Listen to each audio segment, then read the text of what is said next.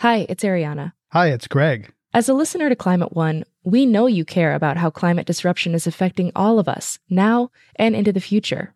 I'm guessing you already do several things in the spirit of climate action. Here's another one: giving a donation to us to continue bringing you shows about the causes and solutions to the climate crisis. You can do that at climateone.org/donate. We offer all our podcasts and radio shows for free, but it takes time, effort, and resources to produce new episodes every week. When you give, you'll help us pay for the talented staff, equipment, and materials we need to make the show. And you'll join a group of other dedicated funders and community supporters who keep Climate One on the air. If you're inspired by the guests and conversations we curate, please consider making a gift today at climateone.org/donate. Thank you for your support, and thanks for listening. In Florida, the seas are rising, and so are the rents. Is it time to flee the Sunshine State for Motor City? Climate One conversations feature oil companies and environmentalists, Republicans and Democrats, the exciting and the scary aspects of the climate challenge. I'm Greg Dalton.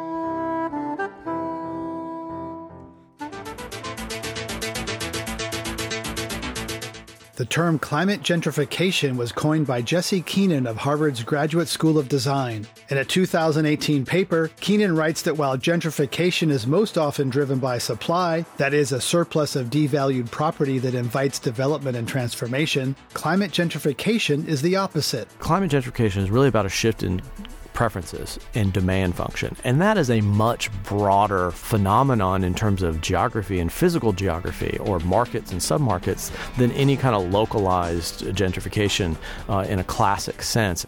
In other words, as people are attracted to areas of lower vulnerability, developers see an opportunity to make a killing. Valencia Gunder, a community organizer and climate educator in Miami, recognizes the irony. She tells us that in the city's earliest days, Haitian, Bahamian, and Caribbean immigrants were barred from living in the Tony beachfront areas.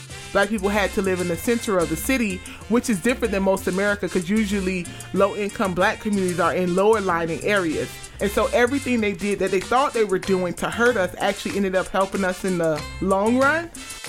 Gunder's family has been in the area for generations, even before Miami was a city. She says that Miami's history of marginalizing its black residents goes back to its beginnings as a tourist destination.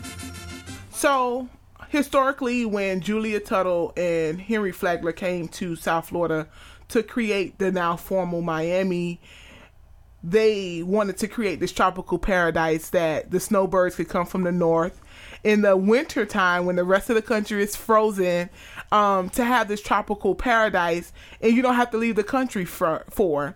So when they started to build Miami, they were building it to be a tourist attraction. They never had the intentions for it to be a place or a city that it is now. Like, it was supposed to be like this seasonal place where people come. One of the first buildings they built was a hotel. So that's what they were building it for. And of course, during segregation, Jim Crow, even though they had to go get the Bahamians and the Haitians and the Caribbean folks to build on Miami because they didn't know how to build on the swamp, they would not allow the black people to live on the beach. Black people had to live in the center of the city, which is different than most America, because usually low-income black communities are in lower-lying areas. It's opposite here in Miami. They forced us to the middle of the city. They also built this highway, I-95, straight through our community. And so everything they did, that they thought they were doing to hurt us, actually ended up helping us in the long run. Now that Miami is ground zero for sea level rise, the beach will be underwater. We don't know when, but it's going to happen. Science already proved that.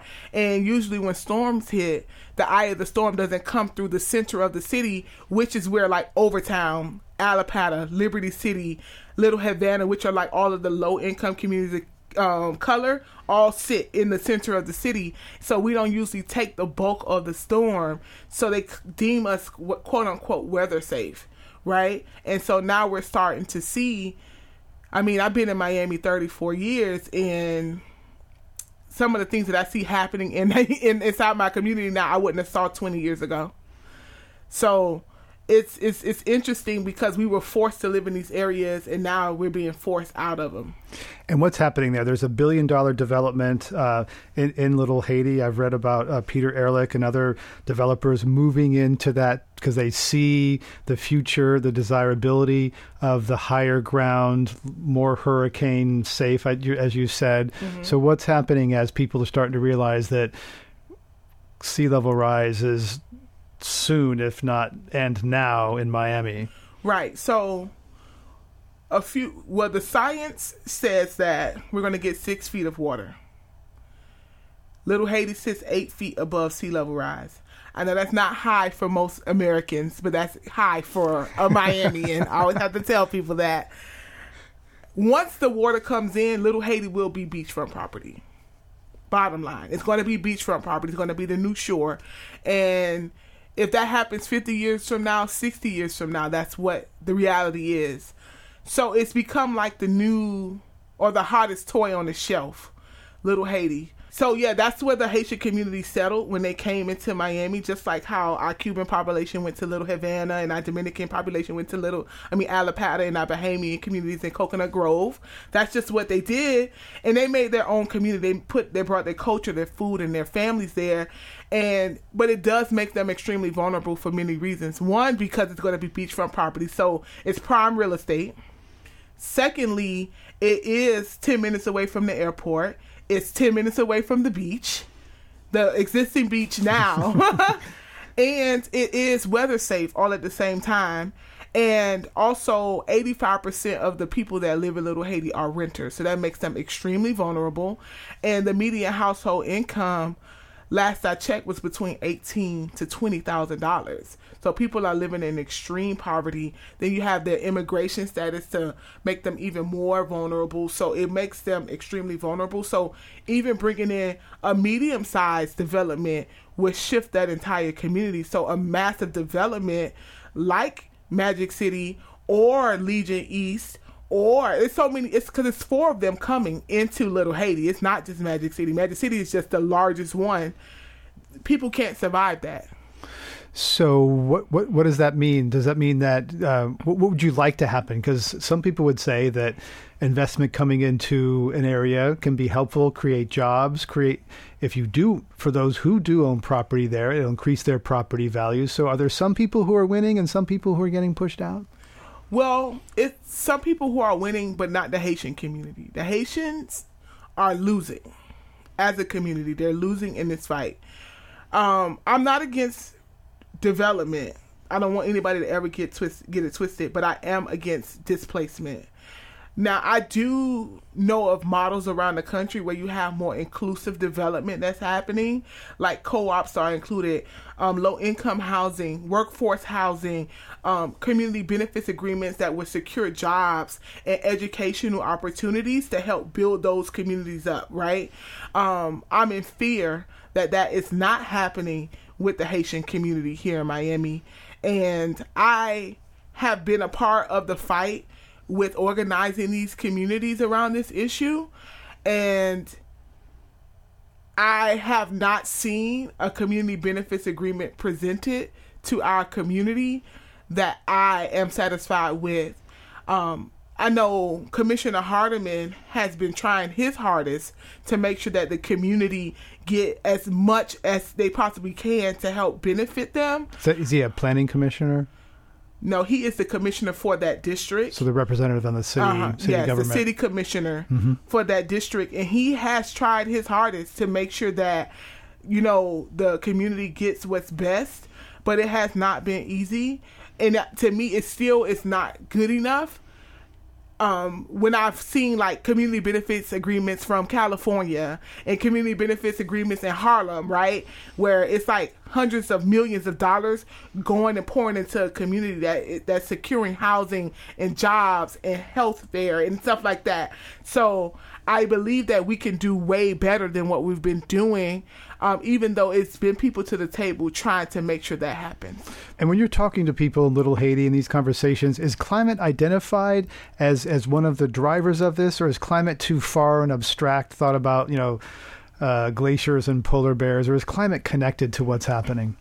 Well, a few things. One, especially in the Haitian community, most of them are climate refugees already from the earthquake and the hurricanes that happened in Haiti. So that's a thing. Most of them are climate refugees. So climate is already tied to them every day. It's not like a conversation you have at the table at home, because climate and climate change is something that they've been dealing with for a long time. They grew up on the island, right? We know that the islands are being affected by these epidemics every day. And then most of them had to leave their home country to come over here for those reasons. And also, they were feeling it, right? We lack tree canopy in our community, so it's extreme heat. They noticed that they're being pushed out, like people who live in mobile homes and like certain different apartment complexes, they're being pushed out. Small business owners are being pushed out of Little Haiti. Also, Haitian-owned small businesses.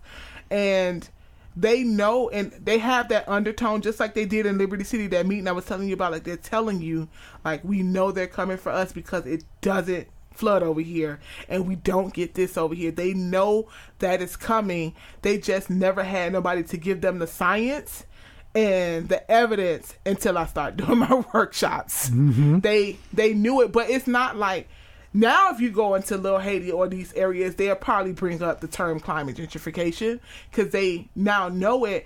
But at first they would talk about the actual action of it, but like they would probably never say like, oh, you know, we have more than 350 parts per million of carbon in the air. They won't give you all of that, but they will let you know that they're taking our communities because Miami is going underwater. They know that for a fact. There's a real debate right now in the Democratic Party on the left, prompted by the Green New Deal, about how ambitious in scope the Green New Deal should be. Should it attack jobs and economic equity and some of the problems of capitalism and all these things? And some people are saying, whoa, that's too much. And other people are saying, hey, these things are all connected. Jobs and racism and redlining and climate, they're all part of these same systems. How do you talk about things as connected? Well, I always tell people that climate is a threat multiplier. So if you're already having social ills in your community, climate is only going to make it worse. And we focus as a society more on adaptation and mitigation. And when you continue to focus on adaptation, that's going to cause wars. Like people are going to start like, I think that's where you're going to have your classism issues and your poverty issues and things like that. Because adaptation, you have to have money to adapt. Right? So if you don't have money or power or class, then you're going to have a problem ultimately, right? So I think about that when I go talk to communities, right? So I try to teach them about how you can do things to adapt and mitigate in your community every day to prepare for these things. I'm really good with mixing medicine and candy, right? Because some people don't want to sit through a science class. So I do like this really like fast blast of teaching people about climate change and sea level rise. Like I use 2 cups of ice and water to teach sea level rise, and it's extremely easy. People remember it, and I always give people like 10 things to do in their house every day to help lessen their carbon footprint. And I know that's nothing to like a big time scientist, but for a person who doesn't even think about climate change, that's a big step, right? And then ultimately I bring climate to their front doors, right? So the housing piece is a huge one, right? Everybody knows climate gentrification. You know, they're trying to come take the neighborhood, but also your health. Are you wondering why you're getting short of breath walking down the street when 20 years ago you could have did it? It's not just your age, right? It's extremely hot. We are having 90% of our year, 80 degrees and up in Miami. Extended heat waves. We don't have cooling stations in our communities. We barely have trees. So it's those type of things that are happening that people need to know and understand. The Zika outbreak scared a lot of folks, even though they said it was only in Wynwood. But last time I checked, mosquitoes had wings, and people were nervous about it. Right. And that's when I took that opportunity to educate people on what was happening, why it's happening. And then I also teach people how this will actually affect our food, right? That's a huge thing. People don't know and understand that we live in a peninsula. A storm hits like Hurricane Irma, it's only one way in and one way out of Miami. So we have to know and understand what we need to do to survive. Like, we're not even on an island. We're in a peninsula.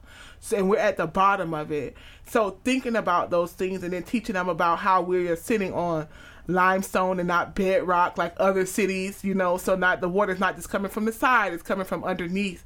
And that also helps people understand like what they can do and what they're facing every day. And it's just tying it to them, like they care about their food, they care about their health, and they care about their housing. And those are the three things that I usually tie climate to make them understand and care. And that usually is what people love to see me coming in to talk about and discuss, because they want to see how they can survive this thing that's going to happen to our city. Valencia Gunder, a climate change educator and founder of Make the Homeless Smile in South Miami. You're listening to Climate One. I'm Greg Dalton. Coming up, Gunder takes us on a walking tour through Little Haiti and explains why it's ground zero for climate gentrification. Because it's no Little Haiti unless you have Haitian people with Haitian culture. So they are literally wiping it away little bit by little bit. When Climate One continues.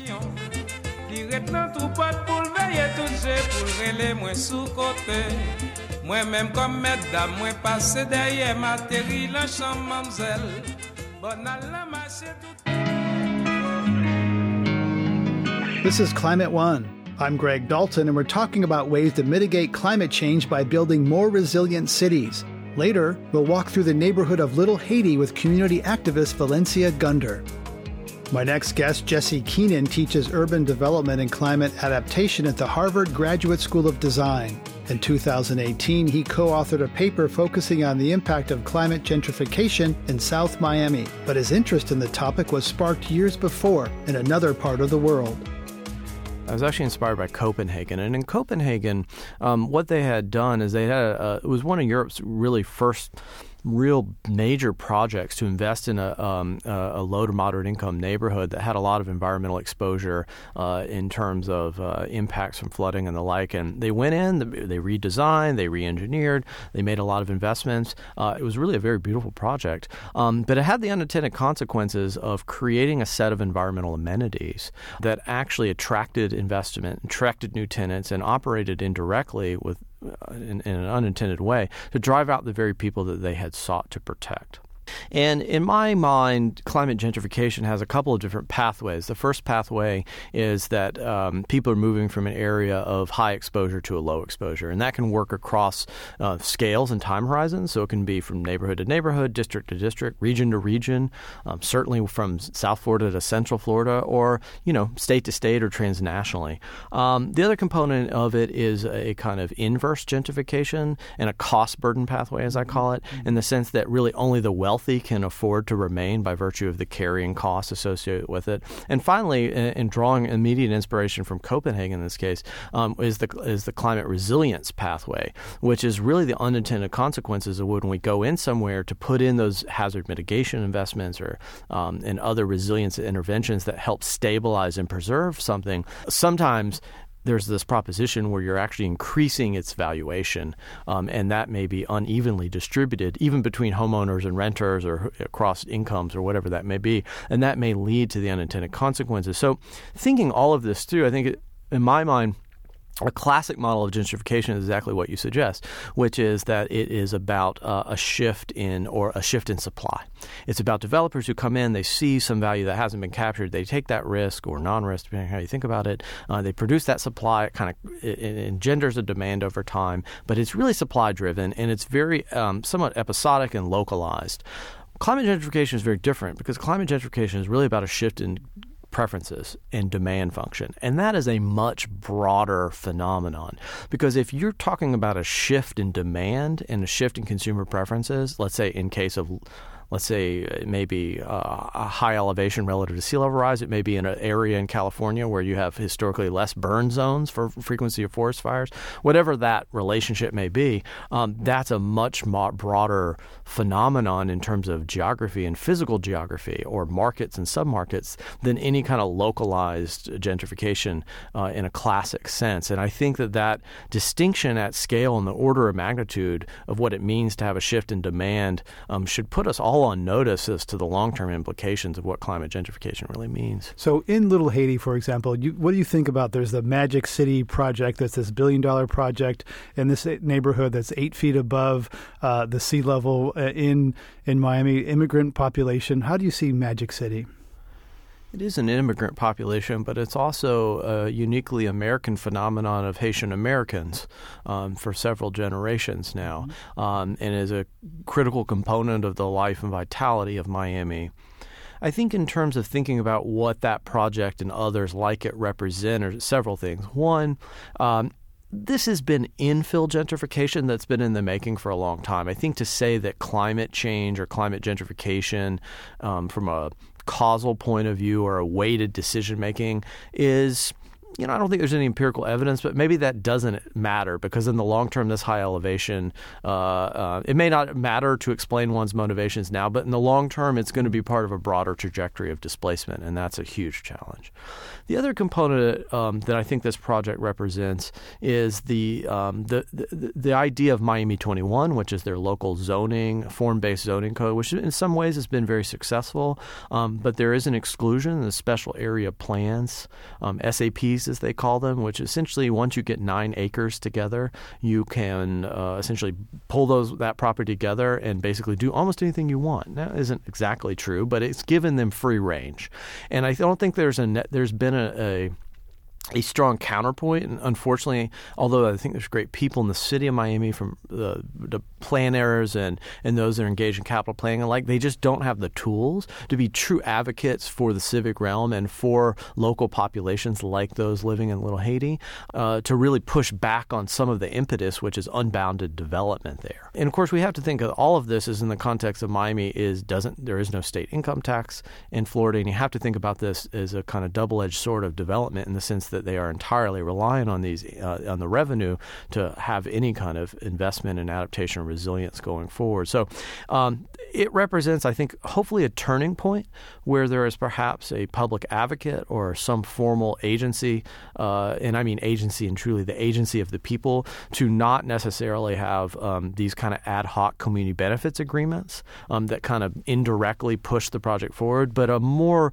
refined sensibility, if not quantitative set of measures about what those externalities are in terms of loss of affordable housing, displacement, stormwater impacts, whatever that may be.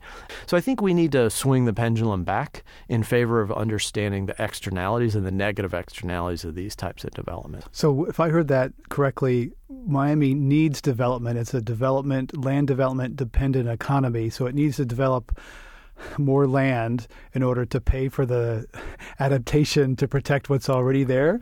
That's partially true, but it doesn't necessarily mean that you need to develop more land. And I actually think that, in the definition of adaptation itself, that is the IPCC or, the formal definition, it's both about the moderation of harm, but also the exploitation of opportunity.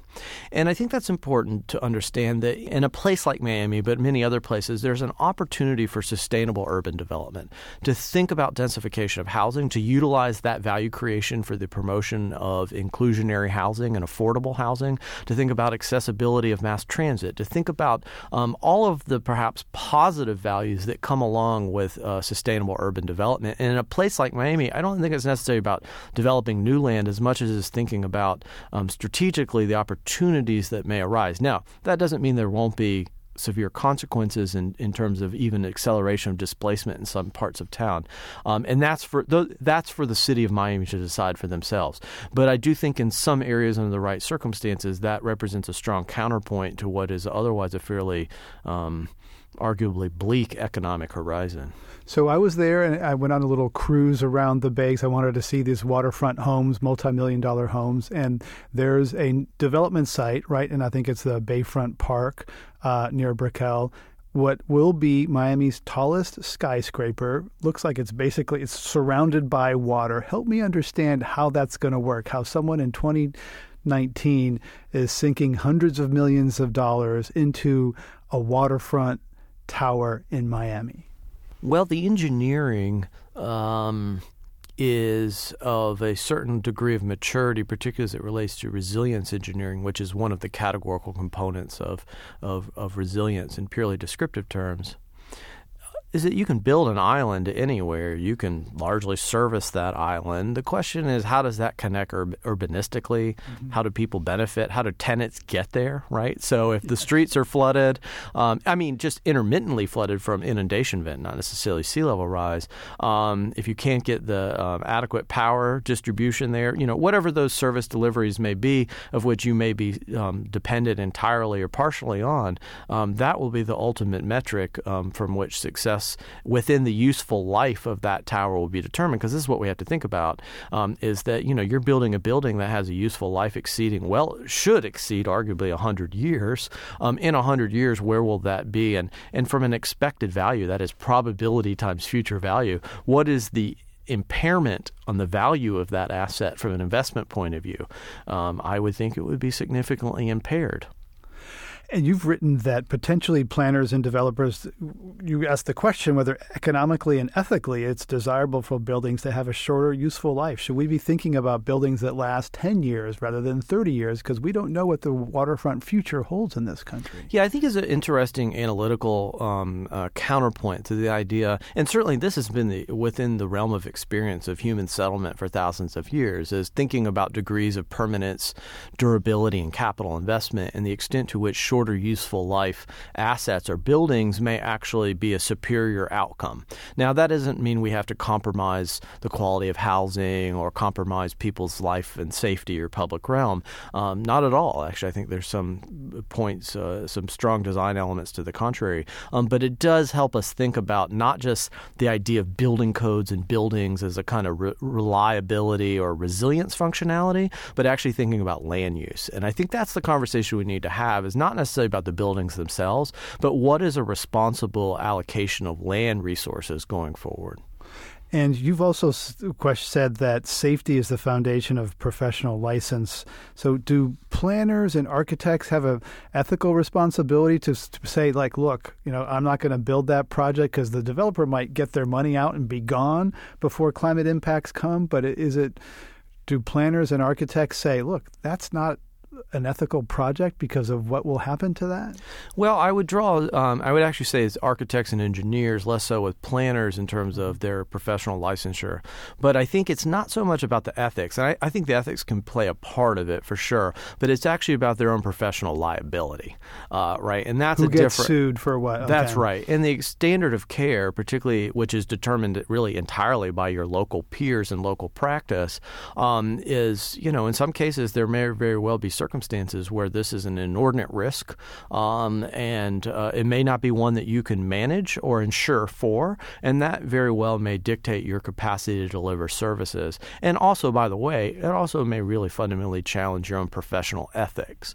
And I think for the AIA and others, that is the American Institute of Architects and others, there is very much an emerging movement for a number of years now in both adaptation and resilience context to think about that interface between professional ethics and the environment.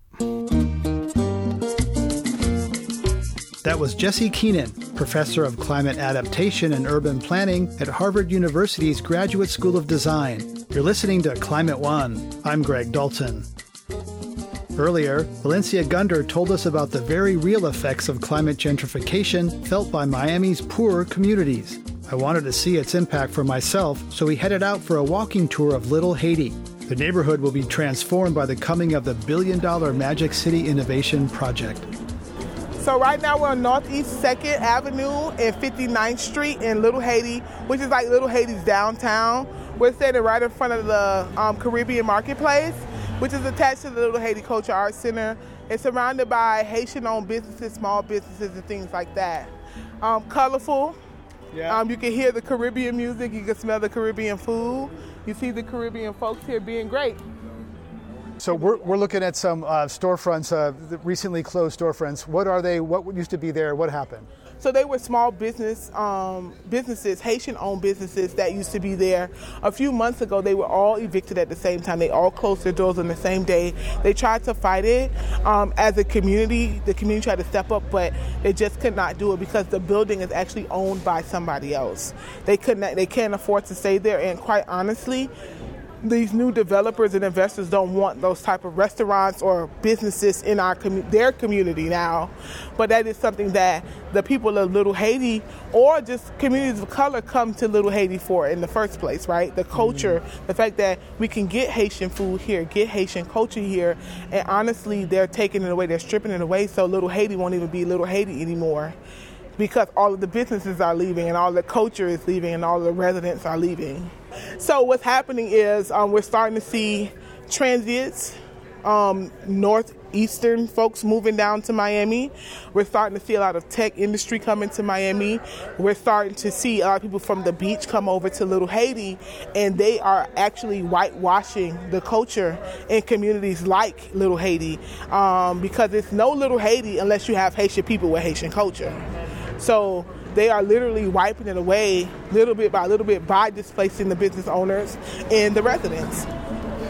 Valencia Gunder, community activist, climate educator, and Miami native. Coming up, we'll talk with Guy Williams, president and CEO of Detroiters Working for Environmental Justice, about the ways that city is rising from the ashes of the Great Recession. For those of us who are looking to have a carbon-free economy that's not driven by burning coal and other derivatives of that kind, it's important to work on how the people employed in those industries can find gainful work and provide for their families in other ways. That's up next when Climate One continues.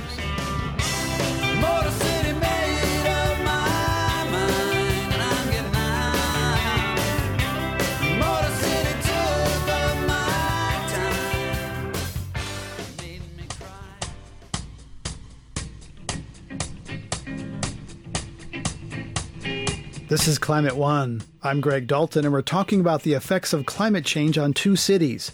With more intense hurricanes beating down their doors, longtime Floridians worry for their safety and their property values. Formerly poor inland areas are being remade into trendier and more expensive neighborhoods. Gradually, for many reasons, some Florida residents are looking to relocate. One city poised to benefit from domestic climate migration is Detroit. My next guest, Guy Williams, is president and CEO of Detroiters Working for Environmental Justice, an organization focused on the social, economic, and environmental health of the Motor City. One benefit of climate change is that Michigan is already having warmer winters. And that, along with affordable housing and a revitalized economy, could bring a flock of snowbirds to the Midwest. Williams hopes Detroit will be ready. You know, there's a lot of comment about climate migration that has places like Michigan as places that people will want to come. The challenge, I would say, that those of us who are here now and who are activists on climate are concerned about is how are we really poised as a city and a region to deal with climate change and maintain, or if best case, improve quality of life conditions. My organization, Detroiters Working for Environmental Justice, is part of some different research going on, for example, about the impact of heat on housing and the residents of different types of housing. We know that the storms that are changing nature and becoming more frequently and much more intense are expanding the level of flooding in our region, things of that nature. So we would love to have people coming here and helping be here and join in the prosperity that's possible in the city. Yet we have things to take care of first before, it's going to turn out the best. I was in Detroit a few years ago with my family and saw what's happening, the gentrification, young white couples pushing a stroller around. We had dinner downtown, and they said the food came from an urban farm a mile away where there was a farm where there had been housing that had been, I guess, torn down when a lot of people left the city. And I've often said that if young people say, what should I do in a climate future? I look at Detroit and say, it's a growing city. There's affordable housing. There's access to fresh water. They'll have milder winters. How does someone working on this in Detroit respond to an outsider like me saying something like that about Detroit? Well, as I started the train of thought earlier, we're very concerned about the future of Detroit residents who are here now. The level of poverty, the challenges with our education system, the difficulty for residents to access the abundant land that's available, there's a sense that the resources that are coming today are not really benefiting the whole city broadly. On a positive note, there's been a very powerful body of work just recently completed by the city's Office of Sustainability, and our organization was very vital to the planning and community engagement around that document. It's called the Detroit Sustainable Action Agenda. And one of our primary goals, which I feel we achieved, was to build the visioning in this first blueprint for city government from voices from the neighborhood level. When you read the report, you'll see that it's organized around a few primary guiding principles, like creating a healthy, thriving place for people to live, that we're pledging to take on the issues of affordable and quality housing, that the processes of city government are going to become more equitable and focusing on green options, things of that nature. Mm-hmm. So it's only been out a few weeks, yet it's these kind of frameworks that I feel hold a lot of promise for creating a different way of operating in the city that will support the people who are here now truly and fully accessing all the abundance that's here now. One positive thing that happened recently is Detroit Renewable Power, a very interesting name, the city's decades-old and controversial solid waste incinerator, shut down. I remember driving by that and seeing that, big incinerator north of downtown, near downtown. Was that a big win? Oh, absolutely. It's a big win for most of us. As often is the case when there's a transformation in the economy, there's a challenge initially at people who end up becoming unemployed, needing to find other places to work. And such is the case, I believe, for many folks who were working at the incinerator, we call it. However, the location of it, the repeated violations of the permit that exists, or the set of permits that were existing, even on the best day, the lack of protection that those permits would afford people, all were reasons that many of us have worked for several years, some since even the 80s before it was built, to not have that there. Myself, I've been involved for over 12 years fighting that and looking for alternatives to the waste stream. And so one of the elements of the Sustainability Action Plan, and also that is informed in some part by the Detroit Climate Action Plan, is a formal strategy about solid waste. So now that we're not burning everything in the middle of the city, we still need to step up and have a creative and demonstrably better way of dealing with waste,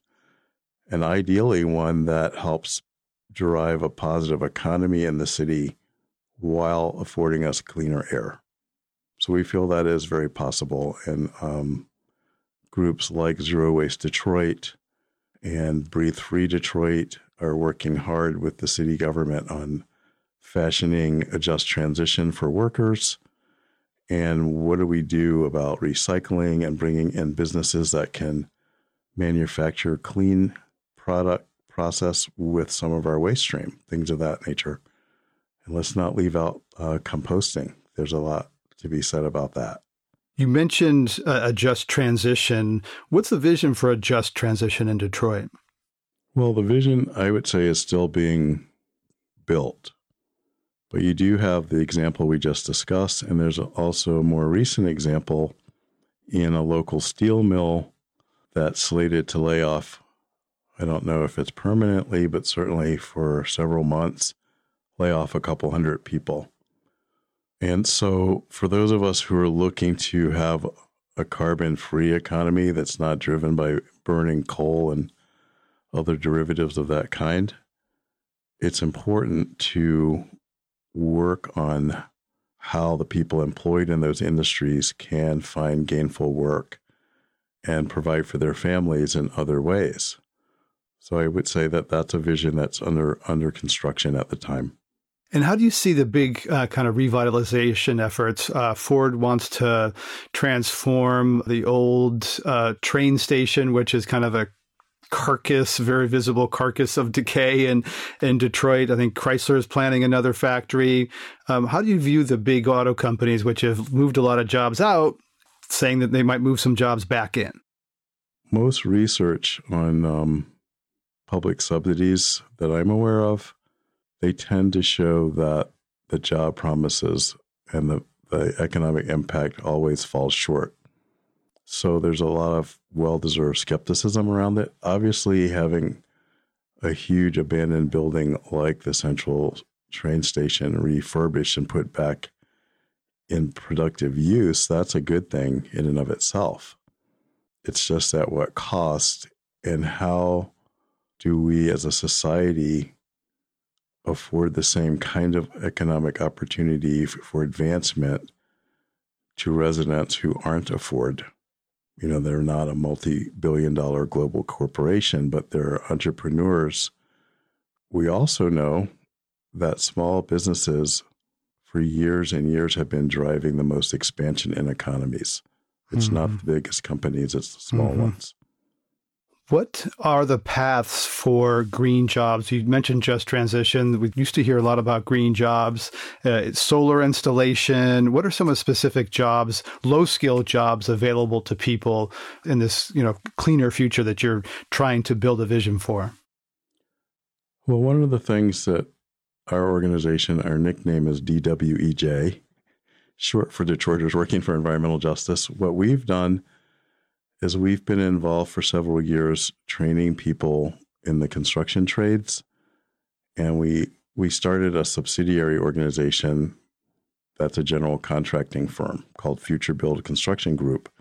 So we believe that part of the solution is equipping people with the skills and connections and opportunity to participate in rebuilding the city. Construction has a very strong path to grow in the city of all kinds, residential, commercial, and the major infrastructure partners alike. So that's one area where not only can people gain employment, we would hope that in the transformation to a more green economy, that those jobs would also be working on homes that are more energy efficient, that they have low toxic constituency in the parts, and we're doing more reusing of building material through deconstruction, and that also helped address the waste stream. The mayor has a city climate action plan. Is that a robust document? Is that on target in terms of painting a future for Detroit to adjust to this influx of jobs and make sure the gains are distributed equally and prepare for a future with more people and a different kind of future? So just to clarify a little bit, there are some very positive stands that the mayor has taken on sustainability. However, the actual Detroit Climate Action Plan was written by a broad coalition of folks that was convened by DWEJ over a 5-year period from 2012 to 2017. Our report was published.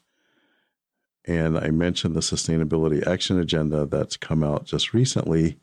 So you will see a bit of a bridge in goals and activities that are the city's making commitment to from one document to the other, which is great.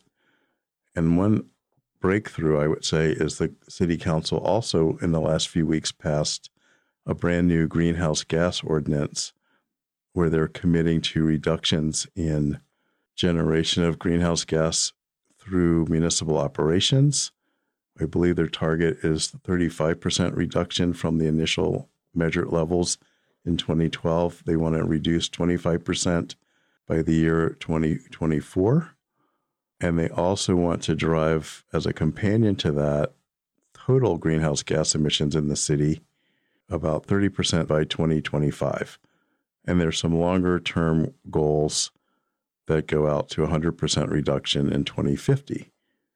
So that's setting up a framework for proactive conversations about the building envelope of any construction that's either existing or to come. It sets up opportunities for looking at how those facilities are powered. And to your question about jobs, when you take a little bit more of a regional view or outside of the city view, wind farms, solar energy, there's policy options around distributive clean energy that can be adopted. And those would all offer different types of employment and greater rates. There's been you mentioned the state level. There's been quite a change at the state level. The impact of the new Democratic governor, Gretchen Whitmer, who's either defended or extended statewide clean energy standards. Is that having a positive impact? What's your take on that? How significant is that? Governor Whitmer, for the most part, is making a very powerful set of statements in regards to environment and energy, for sure. One of the key changes she made early in her administration was restructuring the Environmental Regulatory Agency to include responsibilities for climate change.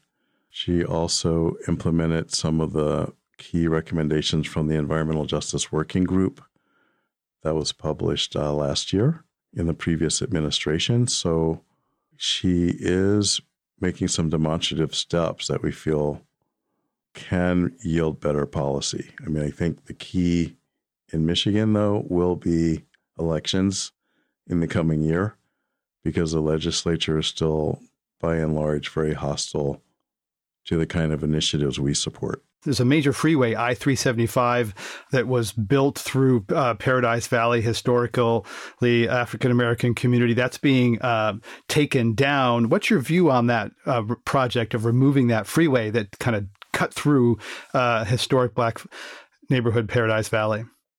Well, it's something that arguably never should have happened. And when you look at it through only the lens of logic, more or less putting it back like it was seems like a great idea. And maybe it is a good idea. I think the dynamic, though, that's playing out socially here in the city is it's adjacent to the downtown, and the likelihood that the same kind of cultural vibrancy that was there before will not return in that place, in that way. So, you could take a cynical view or a more rosy view about how good an idea that is. In terms of climate change and environmental impact, certainly to have more walkability to our center city is a good thing. I think what really is important, though, is that when it comes to major investments and major use of public money, that more attention gets paid to areas outside of the center city, because the nature of Detroit has so many expansive areas that were primarily residential.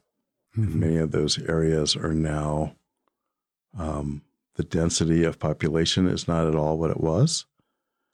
And there needs to be resources and new attention paid on how to maintain and even strengthen those neighborhoods. So to sum up where Detroit is now in 2019, looking at increased severe storms, and perhaps more moderate winters, undergoing a pretty dramatic economic change, demographic change, how do you feel about the prospects for Detroit for the next 5 years? Well, actually, I'm very upbeat about it because there are a lot of positive trends. I mean, I'm an original founding member of our organization, and we started in the mid-90s. And at that time, the understanding and awareness of the environmental justice issues was not nearly at the level it is today. The mobilization and the sophistication of information exchange was not what it is today. And so I feel that there's growing momentum politically and philosophically that can bring about some positive change. So, for example, having more onshore wind turbines, focusing on reducing food waste, expansion of solar farms, and regenerative agriculture all are very viable options, either directly in Detroit or in terms of wind turbines. What you have is the opportunity to impact the rates that users of electricity are paying. So that's something that can affect Detroiters very powerfully, as well as supporting shutting down the coal-fired power plants. And so there's places where people are beginning to talk and see the interconnections of different issues. As we plan and we are more strategic as a society, we can make it better. So I'm very, very optimistic.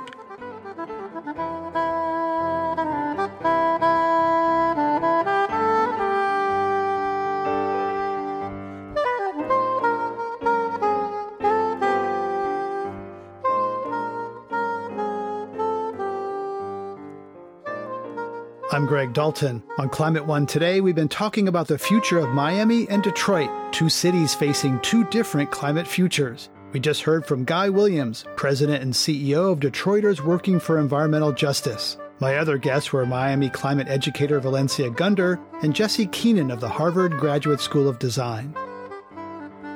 To hear more Climate One conversations, subscribe to our podcast at climateone.org. Please help us get more people talking about climate by giving us a review wherever you get your podcasts. Kelly Pennington directs our audience engagement. Tyler Reed is our producer. Sarah Catherine Coxon is the strategy and content manager. The audio engineers are Mark Kirshner, Justin Norton, and Arnav Gupta. Annie Chelsea edited the program. Dr. Gloria Duffy is the CEO of the Commonwealth Club of California, where our program originates. I'm Greg Dalton.